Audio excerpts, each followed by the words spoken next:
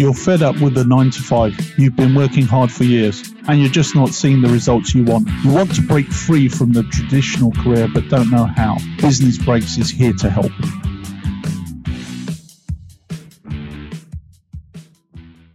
So thank you everyone for joining this interview session. I am Dante Healy, host of Business Breaks podcast, with my very special guest, David Ketchen, someone who is a real expert, someone I have massive respect for in this digital transformation space. Not only is he a great guy, but he is known as a digital cat herder, which is something I'm still working on mastering. So, David, welcome to the podcast. Thanks, Dante. Thanks for that hype.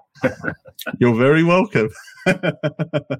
So, David, I guess to kickstart the interview, how did you get into digital transformation? What's your backstory? Okay, so I actually started sort of my career, once you leave school and you go, what am I going to do? And I started as an electrical fitter, which is an electrician who works on power stations. I never finished the apprenticeship. It wasn't me. And so I started a window cleaning business. And it was great, actually. Back in those days, it was $80 an hour doing windows, and the average hourly wage in New Zealand at the time was about $6 an hour. So it was good. And then it wasn't intellectually fulfilling. And turn of century, I was like, I've got to get into IT. I've got to do this. And I answered an ad for a multinational company called EDS, who are based in Plano, Texas. And it was through their business process outsourcing that I got a job as a team leader on a digitization project. Now, this particular project was for the land titles, Land Information New Zealand, and they were doing a sort of a back capture of all their titles because, and you may call them deeds in other countries, but it's your property title or deed, which says, here's my property and here's the boundaries of it and here's all the legal instruments that I must abide by, fencing agreements and easements. And so now they wanted to convert 5 million documents because New Zealand's not a very big country. It's very small. Actually, it's the size of England, but it's not a big population. And so they wanted to convert these 5 million documents and they all had legal instruments attached to them. So it wasn't a simple digitization in the sense of let's just scan all these things and index them, right? That's how old back capture used to work. And you've probably done that stuff in finance as well. Linz was actually getting something like 1 kilometre of filing cabinets every year of more documents. It was crazy. They couldn't cope with it. They were running out of physical space. So they wanted to go digital. And Canada had done something like this a year or so before. And EDS had done it in Canada. So, of course, won the contract. And so they needed a whole bunch of people to not just capture the information, so you'd see the land title come up on your screen, but they needed people to be able to analyze the information, actually understand what the legal instruments were, and only capture the ones that were relevant. Well, normally you've got to get some sort of legal background to be a conveyor to understand that stuff, right? And we were taking people off the streets. How fast can you type? Oh, you must be good enough. It wasn't quite like that. You had to actually understand this stuff. So here we've got the Land Information New Zealand doing digitization, but in fact, they're doing a rationalization. They're cleaning up 100 years of legalese from paper into the digital database they wanted. And it transformed their work. So they went from, I think, 12 regional offices down to 5, lost 20% of their staff because they became so much more efficient with this particular process. So I came on as a team leader, I thought, oh, this is great. And I started playing around with Excel as you do, you're in a new company and you're wondering, how long will this project take? Because it seems like we're not going very fast. And after a year, I turned up to the project manager and I says, I don't know if this is right, but my spreadsheet says we're still going to be doing this for like another 25 years. Oh, you should see my spreadsheet. And he had all these nested ifs and whatever. Came out to the same sort of result, mind you. So suddenly I became involved in workflow and how to improve things, because my team was already producing 20 to 25% more than every other team every week. And no one could work out why that was. It was very simple, and we can talk about that later. But I ended up doing a whole lot of stuff around workflow, and I had a whole bunch of ideas, and they kept sacking the operations managers. So we had a team of about 350 staff at this stage, really burning, through money on this project and getting nowhere. They brought in KPMG. So, what's that? $2,000 a day for a consultant, and they hang around for a couple of weeks, as long as they can. And they came up with a solution. So we were doing like 2,000 widgets a week at this stage. And they said, we think you probably max out at about 6,000, but we're not quite sure how you can get there. Well, thanks for that. But anyway, we'd already gone through 5 ops managers. They just kept getting fired because they couldn't get it working. And the company's getting really stressed now because they're making penalty payments. And I turned up, we had a transformation manager come in, so they hired in a specialist. And he's like, I need a new ops manager. And I put my hand up, and out of, it wasn't respect, but it was like, yeah, okay, come along to the interview. And I brought along a 10-page plan that said, this is how I'm going to fix the site. And the service delivery manager said, when we saw that plan, we knew you were it. And so I then went and implemented the plan, and I got the staff together. So we had about 200 about 250 in the day, about 100 at night. And I said, KPMG have come in here and they think you're not good enough. They think you can only achieve 6,000. Well, I actually believe we can do 40,000 a week, and we're going to do it. And they all just sort of look at me. But I actually had the respect of the floor because I was doing the work myself. Yeah. So the transformation that I got involved in, so here we've got a digital transformation for the client. It's a digitization project. But now I'm involved as a transformation manager. I've got to take my program of activity and where my outcome. So, and this is the key thing about any transformation. You're taking it from one state to another state. It's about an outcome. It's not about, I'm going to slap in a new platform and that'll make everything right. That's modernization. But transformation says, I'm unhappy with my current outcome and I need a different outcome. And my outcome had to be productivity. And we did get to 40,000. It only took 3 months to get there. But it involved a whole number of activities because, when you do transformation, you'll be aware of this. It's not one thing that transforms a business. You've actually got a whole myriad of little things that create the critical mass of change to do that, right?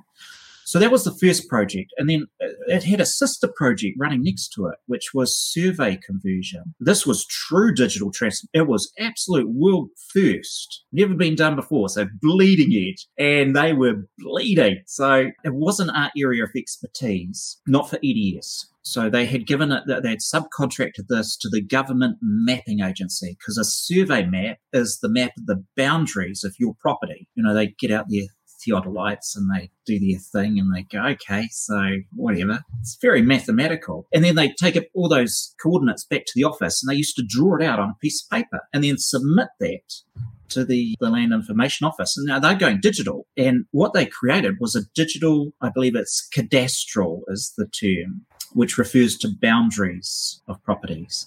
So now what had to be done was the analyst had to look at that survey map. So the image would come up on screen and they've got to take down all the coordinates of that map, but it had to go through a transformation process as well, because if you could picture if you got paper drawings of all the maps of your street, all the boundary maps, have now got to actually meet. It's all got to meet bang on and connect like a puzzle and allow, as the bigger it gets, it's got to allow for the curvature of the earth. So it's got to slightly adjust a little bit the further out you go. And that was a really tough thing to do, for GIS stuff. It was like, wow, there were case studies being written about it. It was really exciting. But the mapping agency couldn't do it. They're the experts. They could not do it. In 2 years, they had managed to get through to quality assurance only 5 maps that pass QA. They knew them by name. It was map number. It was terrible. So the government put their agency into liquidation. It was the first time the government had ever put one of their own agencies into liquidation to stop the penalty payments that they were having to pay to the other organisation. And so EDS had to pick up the bits. And I said, hey, I can do that. I've just done this other project. No worries, I'll do that. And they went, yeah, all right. So now we're transforming, not just, we're deep in a digital transformation, because this is radical it's a complete process change for the client. But pretty much still my brief is productivity. How do I change the outcome of what's happening? And when I turned up, I went around asking them, what's your quality like? They all said, oh, it's fantastic here. We've got 95% quality. I'm like, how do you work that out? They go, so each map has got like 500 things you've got to capture on it, and we get 95% of them right. And I'm like, you do realize that's zero, right? You failed that map. You did not hit 100%. It's zero. And they went, oh. No wonder they can't get anything right. So, and I guess we'll talk about how that got fixed. But that was my introduction to transformation. So remember, window cleaner, now running the two biggest business transformation and digital transformations in the country's history. Yeah. So, and I used to say, oh, it's all right. I can see crap a mile off. So just had an eye for it. Yeah. But you once you've learned quality and achieving a quality outcome, that's a transferable skill you can take anywhere. Brilliant. And definitely a lot to take out of that. I'm glad I'm recording it, because I'm going to go back and take notes. I can tell you that from my experience, any sort of transformation is not easy.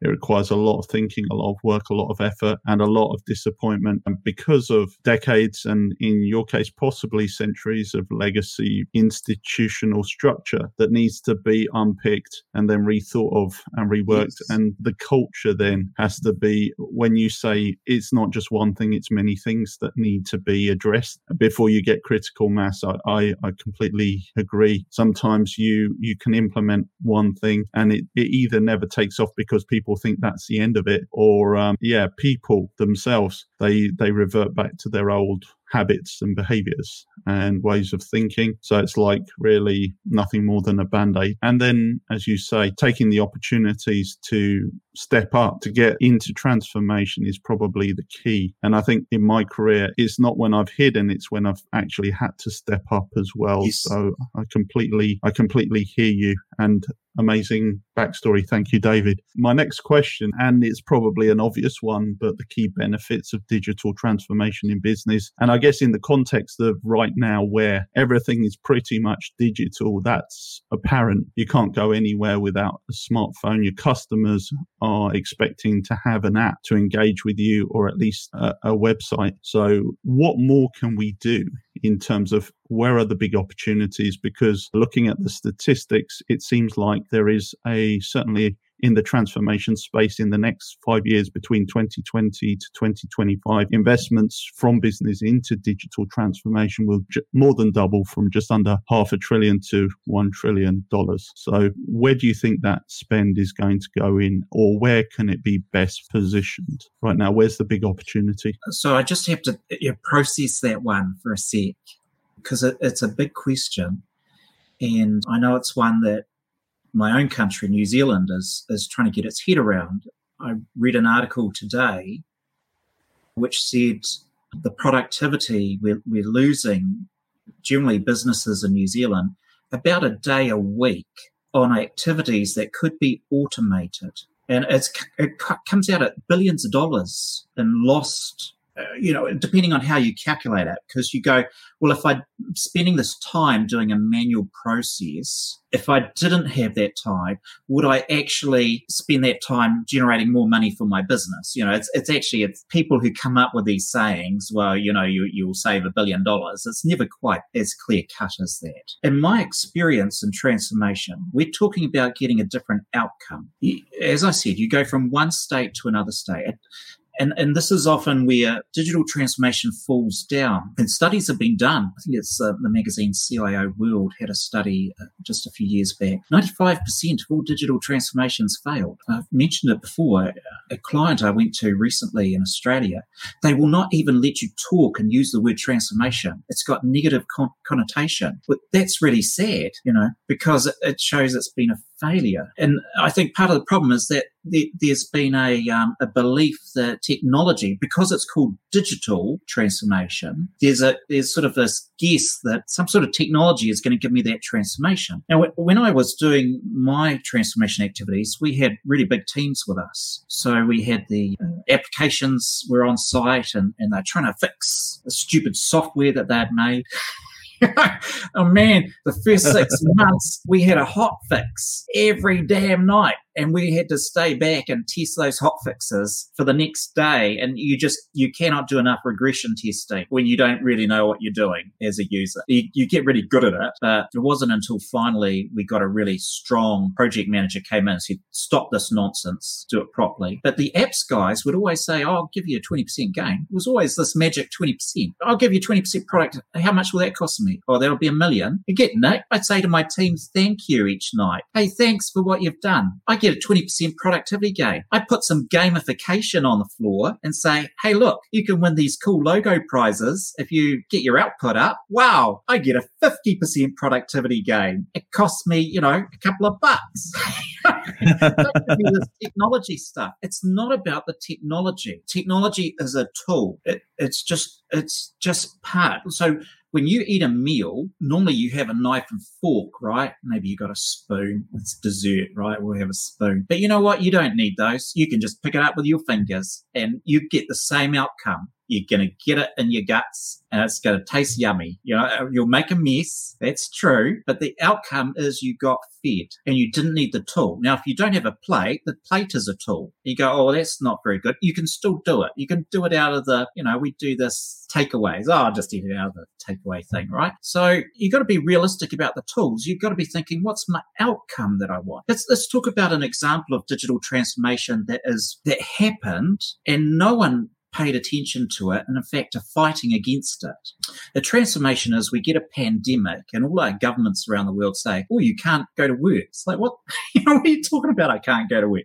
No, you'll spread germs. Stop it. Stay home. A lot of countries went into lockdown. We went into lockdown. It was, quite tough. Now the business goes, well, I'm not going to shut my business. If they're a hairdresser, right, and you've got to have a person in the chair, that's very, very hard. But if you're an IT company or a bank, you don't say, well, I'm stopping my business because my people can't come in. You think, oh, I got to do this differently now. Let's see if you can work from home. Oh, you can work from home. That's fantastic. That was a transformation. They needed the outcome of doing business, but they had to transform from being in the office. Now, think of the other transformations that came from that. Much lower carbon footprint. I've barely seen any company say, hey, look, working from home, we saved X units of carbon because none of our staff had to drive into work. We know the roads were empty. It was fantastic. It was so quiet. It was lovely. People walking around, waving at each other. It was lovely in the neighborhood. They still go home and do their work. I know a lot of businesses suffered, cafes and all those sort of downtown businesses, they suffered. But in fact, the transformation occurred. It was a digital transformation. And now you find people fighting against it who don't understand transformation. They don't go, look at all the good things that happen. I've got happier staff. Not all of them. There are some who need to be with others. And some jobs work best, when there's, like social worker or a doctor. You actually want your patient there. It's not that great over the phone. You can do it. It's not great though. But a lot of people who could work from home had better morale because they can see their family for a change. So if I've got good morale, when I did business transformation, one of the key things I'm trying to do is get great morale. If you can get people to feel good, their productivity will increase. If they feel rubbish, garbage in, garbage out. We know that in IT. It's with data. If I've got bad data and I put it in, I will not get good data out. If I've got bad morale in, what sort of productivity out am I going to get? This is not rocket science. I'm a window cleaner. It's obvious. That's how it works, right? Yeah, it's not hard. So here we've got all these happy people. We've got less carbon footprint. They're spending a lot less money. Transformation of real estate. Man, I could save all this money in real estate. I can save all this money in marketing, the cost of signs on my building because no one's walking by anyway. And they go, you know what, come back to work because you make me feel important. I don't feel important when you're not at work. And so they've missed the point of transformation. They had it. And this is one of the key things with any transformation project. You've got to find the people that are going to inhibit that transformation, the blockers. You've got to find a way of, I always looked for them no matter what project I went on. Who was totally against change because they had something to lose. Now I've actually got to either give them something to replace what they're losing, or I've got to make the hard call and say, I'm sorry, you have been a hero here, but we are transforming and that service is no longer required. Thank you. There's a lot of things I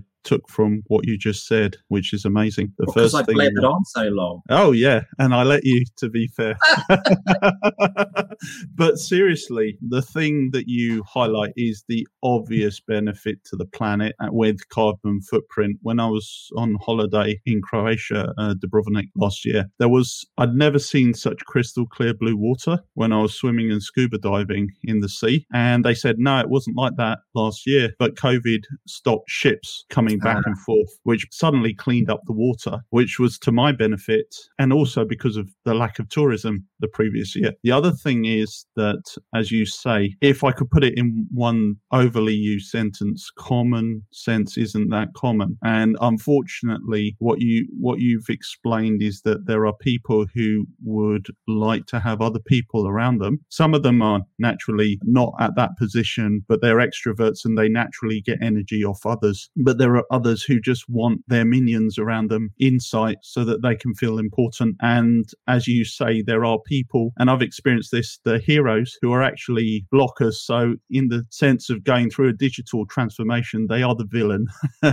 but they're a villain who's dressed up as a hero. What they're doing is they're saying, we want what we want now. We want the comfort of now. I'm protecting my staff now by protecting how they work, keeping them in comfort, mollycoddling them, but not realizing that longer term it's going to be that much more painful as a business because you become less competitive and less productive. Yeah. And what happens is the longer they maintain that status quo, everyone else is still carrying on in business. Fintech's taking off. It's doing its thing. Not always well, but it's out there and it's making a lot of noise. And if you've got people who are trying to maintain the status quo, that's just dragging it out longer before you get to change. And by the time you get to change, now I've got a lot of things I need to fix. So I'm very weary of heroes. That they're great at holding it together. It's true, but they're holding together the current state. And in transformation, when someone says, no, we want to get to a new way of doing things because we want a different outcome. Right. Now what I'm looking for is the agents of change, those who are willing, who can understand that vision. And if you're in charge of transformation, it's your job to sell that vision. I used to say to my team, we're not doing a project, we're going on a crusade. This is major stuff. But we're gonna do the impossible, and people are going to look at us and go, "How did you do that?" Every one I did, we tripled productivity while increasing quality, and no one could understand that. Because people weren't burnt out either. It's very simple. You just fix the quality all the time. Fix the quality. I don't care if it's data. I don't care if it's a process or communication. Just fix the quality, and then all that effort you're putting into will just naturally convert into productivity. It's just an energy thing. You're just changing one state of energy to another. And that's critical, not to take shortcuts early on, even though they're tempting to try and get around quick win and early result, because you're setting yourself up for more struggle and more pain longer term when you take those tempting shortcuts, because you may not have done as deep an analysis or you may not have considered certain things. And then there's also the traps that are set for you, where, as you say, the so-called hero, the hero of the status quo, shall we say, who's ready to grandstand when the deployment fails or isn't as smooth as it was sold out to be. Yeah, exactly. Given that, what are the key strategies, capabilities and practices to effectively execute a successful digital transformation? And again, with that, I was going to ask about overcoming barriers, but I think we've covered that in the previous questions. So really, how do you define success in digital transformation? So, okay, that's a big question as well. Sorry.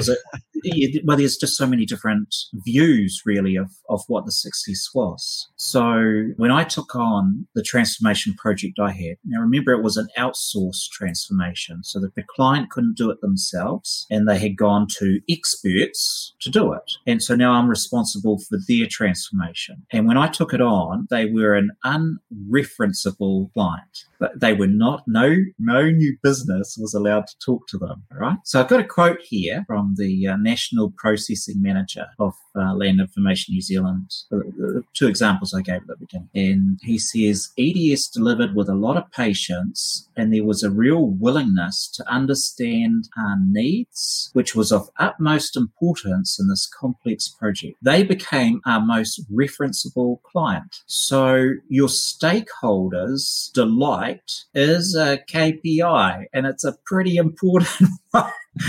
If they're not delighted, you have not achieved your transformation. So you've got to determine, first of all, who are you transforming for? And I think this is a problem many have. So am I transforming for my stakeholders because I'm looking for cost reductions and better profits? Am I transforming to satisfy some manager's ego who's been sold a package and now has to make it work? We see a lot of those, right? It's like, oh, you've bought that? Oh, okay. You want us to implement that? Fantastic. And then there's transformations that are for the sake of customers. You better have a good voice of the customer and understand what they want. So you give an example of a transformation. This will be a business process one. And I'm just trying to remember the name of the company. It was like a building supply company in the States. And they were in the top 3 for customer satisfaction. I'm sure it'll come to me after this interview. But they were in the top 3. And then they went through a transformation where they ran Lean Six Sigma through the business. And at the end of that year, they didn't even register in the top 50 companies for customer satisfaction. Now, someone hadn't thought about the transformation from the customer viewpoint. Now when digital transformation started, we saw banks, because I was with an IT company. So EDS got bought by HP, and I became part of the HP enterprises for some years. And we're constantly trying to sell to banks, because banks got lots of money. We did a lot of back-end processing for them. And you try and help them understand what you're trying to do is, it's nice you want an app, but you want to connect your customer communications into that app. So, they get a notification of their statement, and all the information that's relevant to them comes into that. And now it's useful to them. And they're like, no. We'll just build this app. And then they had a lovely app, but nothing in the back office had changed. It's like, that's not digital transformation. So, you've put a bit of lipstick at the front, but what's transformed for the customer at the back? I'm still taking as long as ever to get my stuff. We see, I worked a lot in customer communications. So we used to call this CCM, Customer Communications Management, which is a fancy name for document composition. I will take data that's really awful and I will turn it into something that makes sense for the customer. Statements, invoices, particularly like if you've got a Vodafone, a phone company, and you've got data and you've got your mobile, and you used to have a landline. No one has those anymore. And you might have a TV in there as well. And these things would pull in, they would all come from different billing systems that have been, services that have been purchased and amalgamated, pull in all this nasty data and put it into a nice little document, right? So that's great. And it's document composition, you're just formatting data. But, Gartner comes along and Forrester, and they say, no, CCM. There's no management with that customer communication. It's just a customer communication. It's no management, right? So you want to transform it. How about we add some management to it? How about you start tracking it and seeing what actually works? And how about you stop sending out, things that were done in the 80s? Print style stuff. Yeah. Why don't you turn that into something that works for a mobile phone and make it responsive and actually useful? So I see this sort of transformation. It's always half measures. No one they're not quite sure who the audience that they're delighting is. This is like strategy 101, right? If I don't know what my outcome I want, I'm just going to do stuff and iterate it. Might as well just adopt Agile. Let's not talk about that. Yeah. And maybe something good will happen. That's not good business. It says, if I want a digital transformation, who's my audience? What outcome do I want? I'm going to measure against that. So that would be my number one. Probably got 2 and 3, but we'll leave it at that.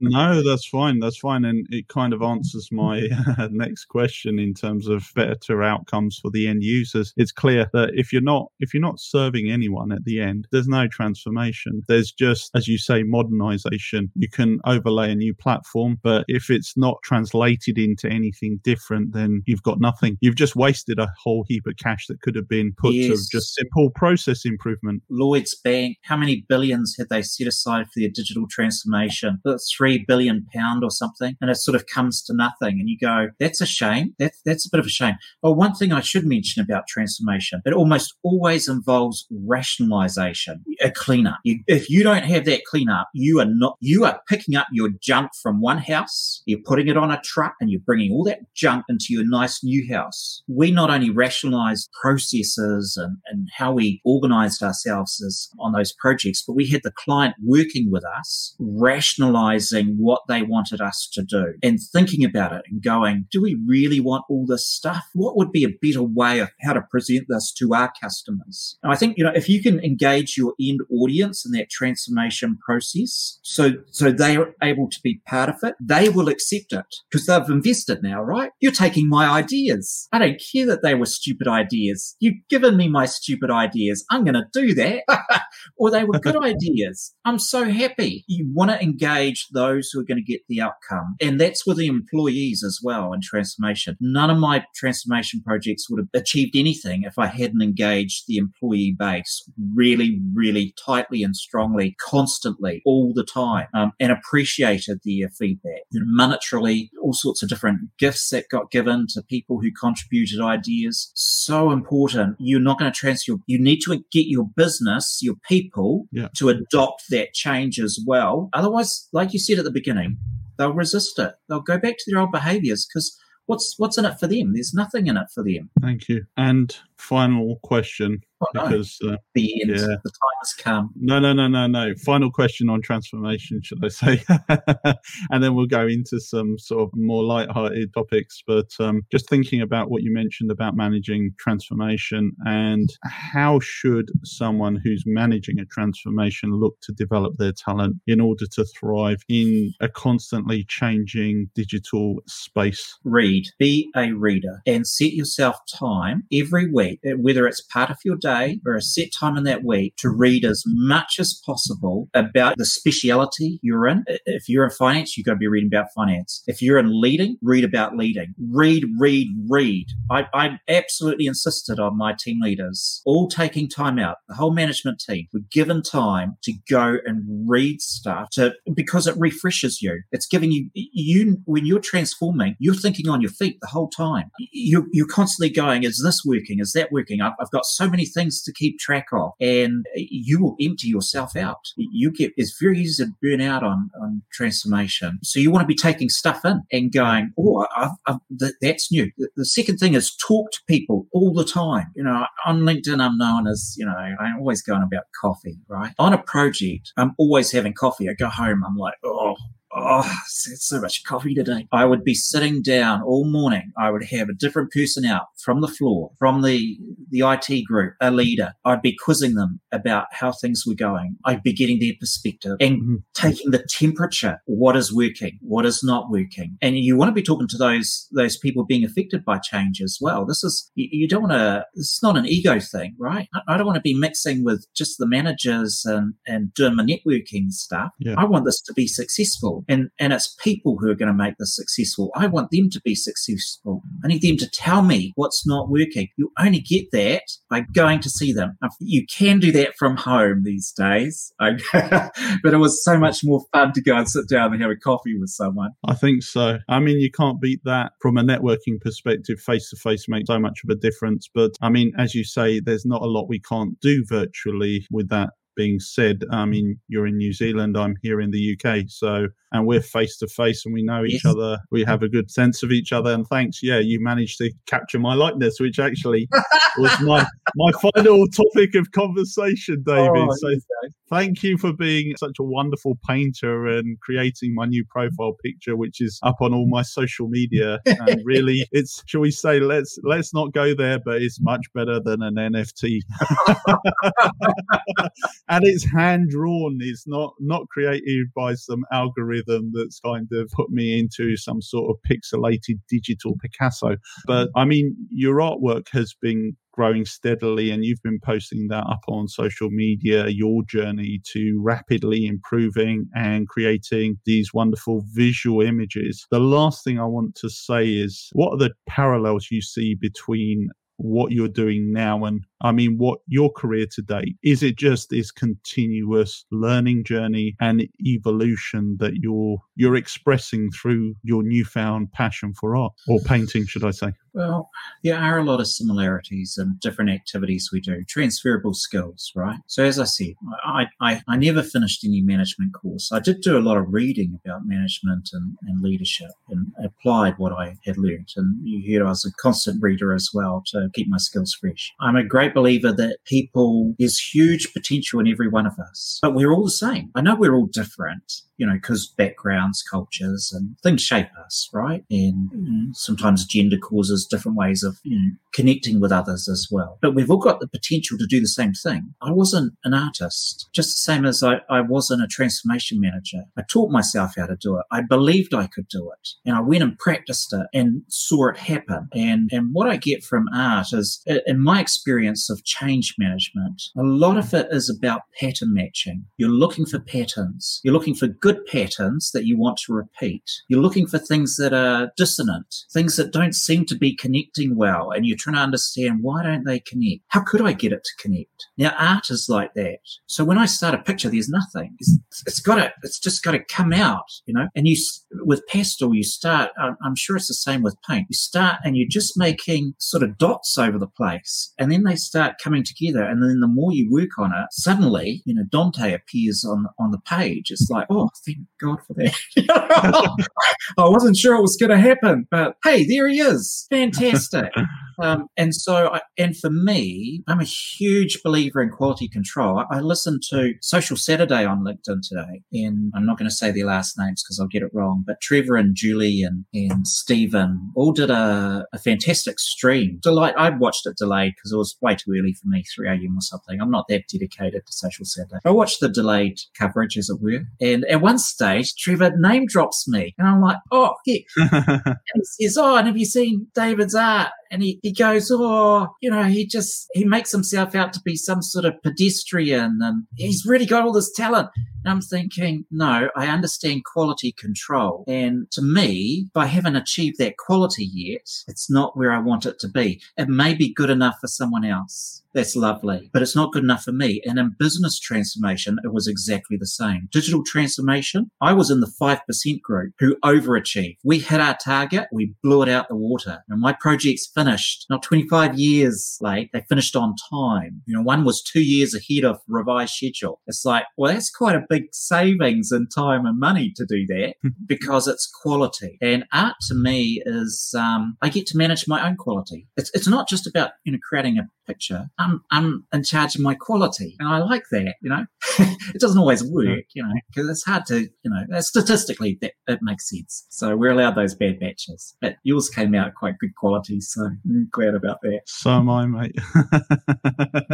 And thank you, David. You've been a wonderful guest, and it's been a pleasure to interview you. And we have our conversations anyway, and just to get your backstory and some of those insights, it's been amazing. Before I close out, can I ask, how would my listeners get in touch with you? What's the best channel to reach out to you on? It's LinkedIn these days. Yep, just do a search, David Ketchen, LinkedIn. Look for silly pastel pictures. I said recently, actually, on LinkedIn today, I know all this stuff about digital transformation, productivity. Guess what? I don't talk about it. I talk about coffee and paintings. But yeah, if anyone wants to reach out, happy to talk about past experiences. Yep, LinkedIn. Brilliant. Thank you, David. And with that, we end this episode of Business Breaks. Thank you, everyone, for listening and watching. This podcast shares experiences and insights gained from business, IT, and digital finance. Hosted by two leaders who have made the leap themselves, this show is dedicated to helping listeners think differently about their career aspirations.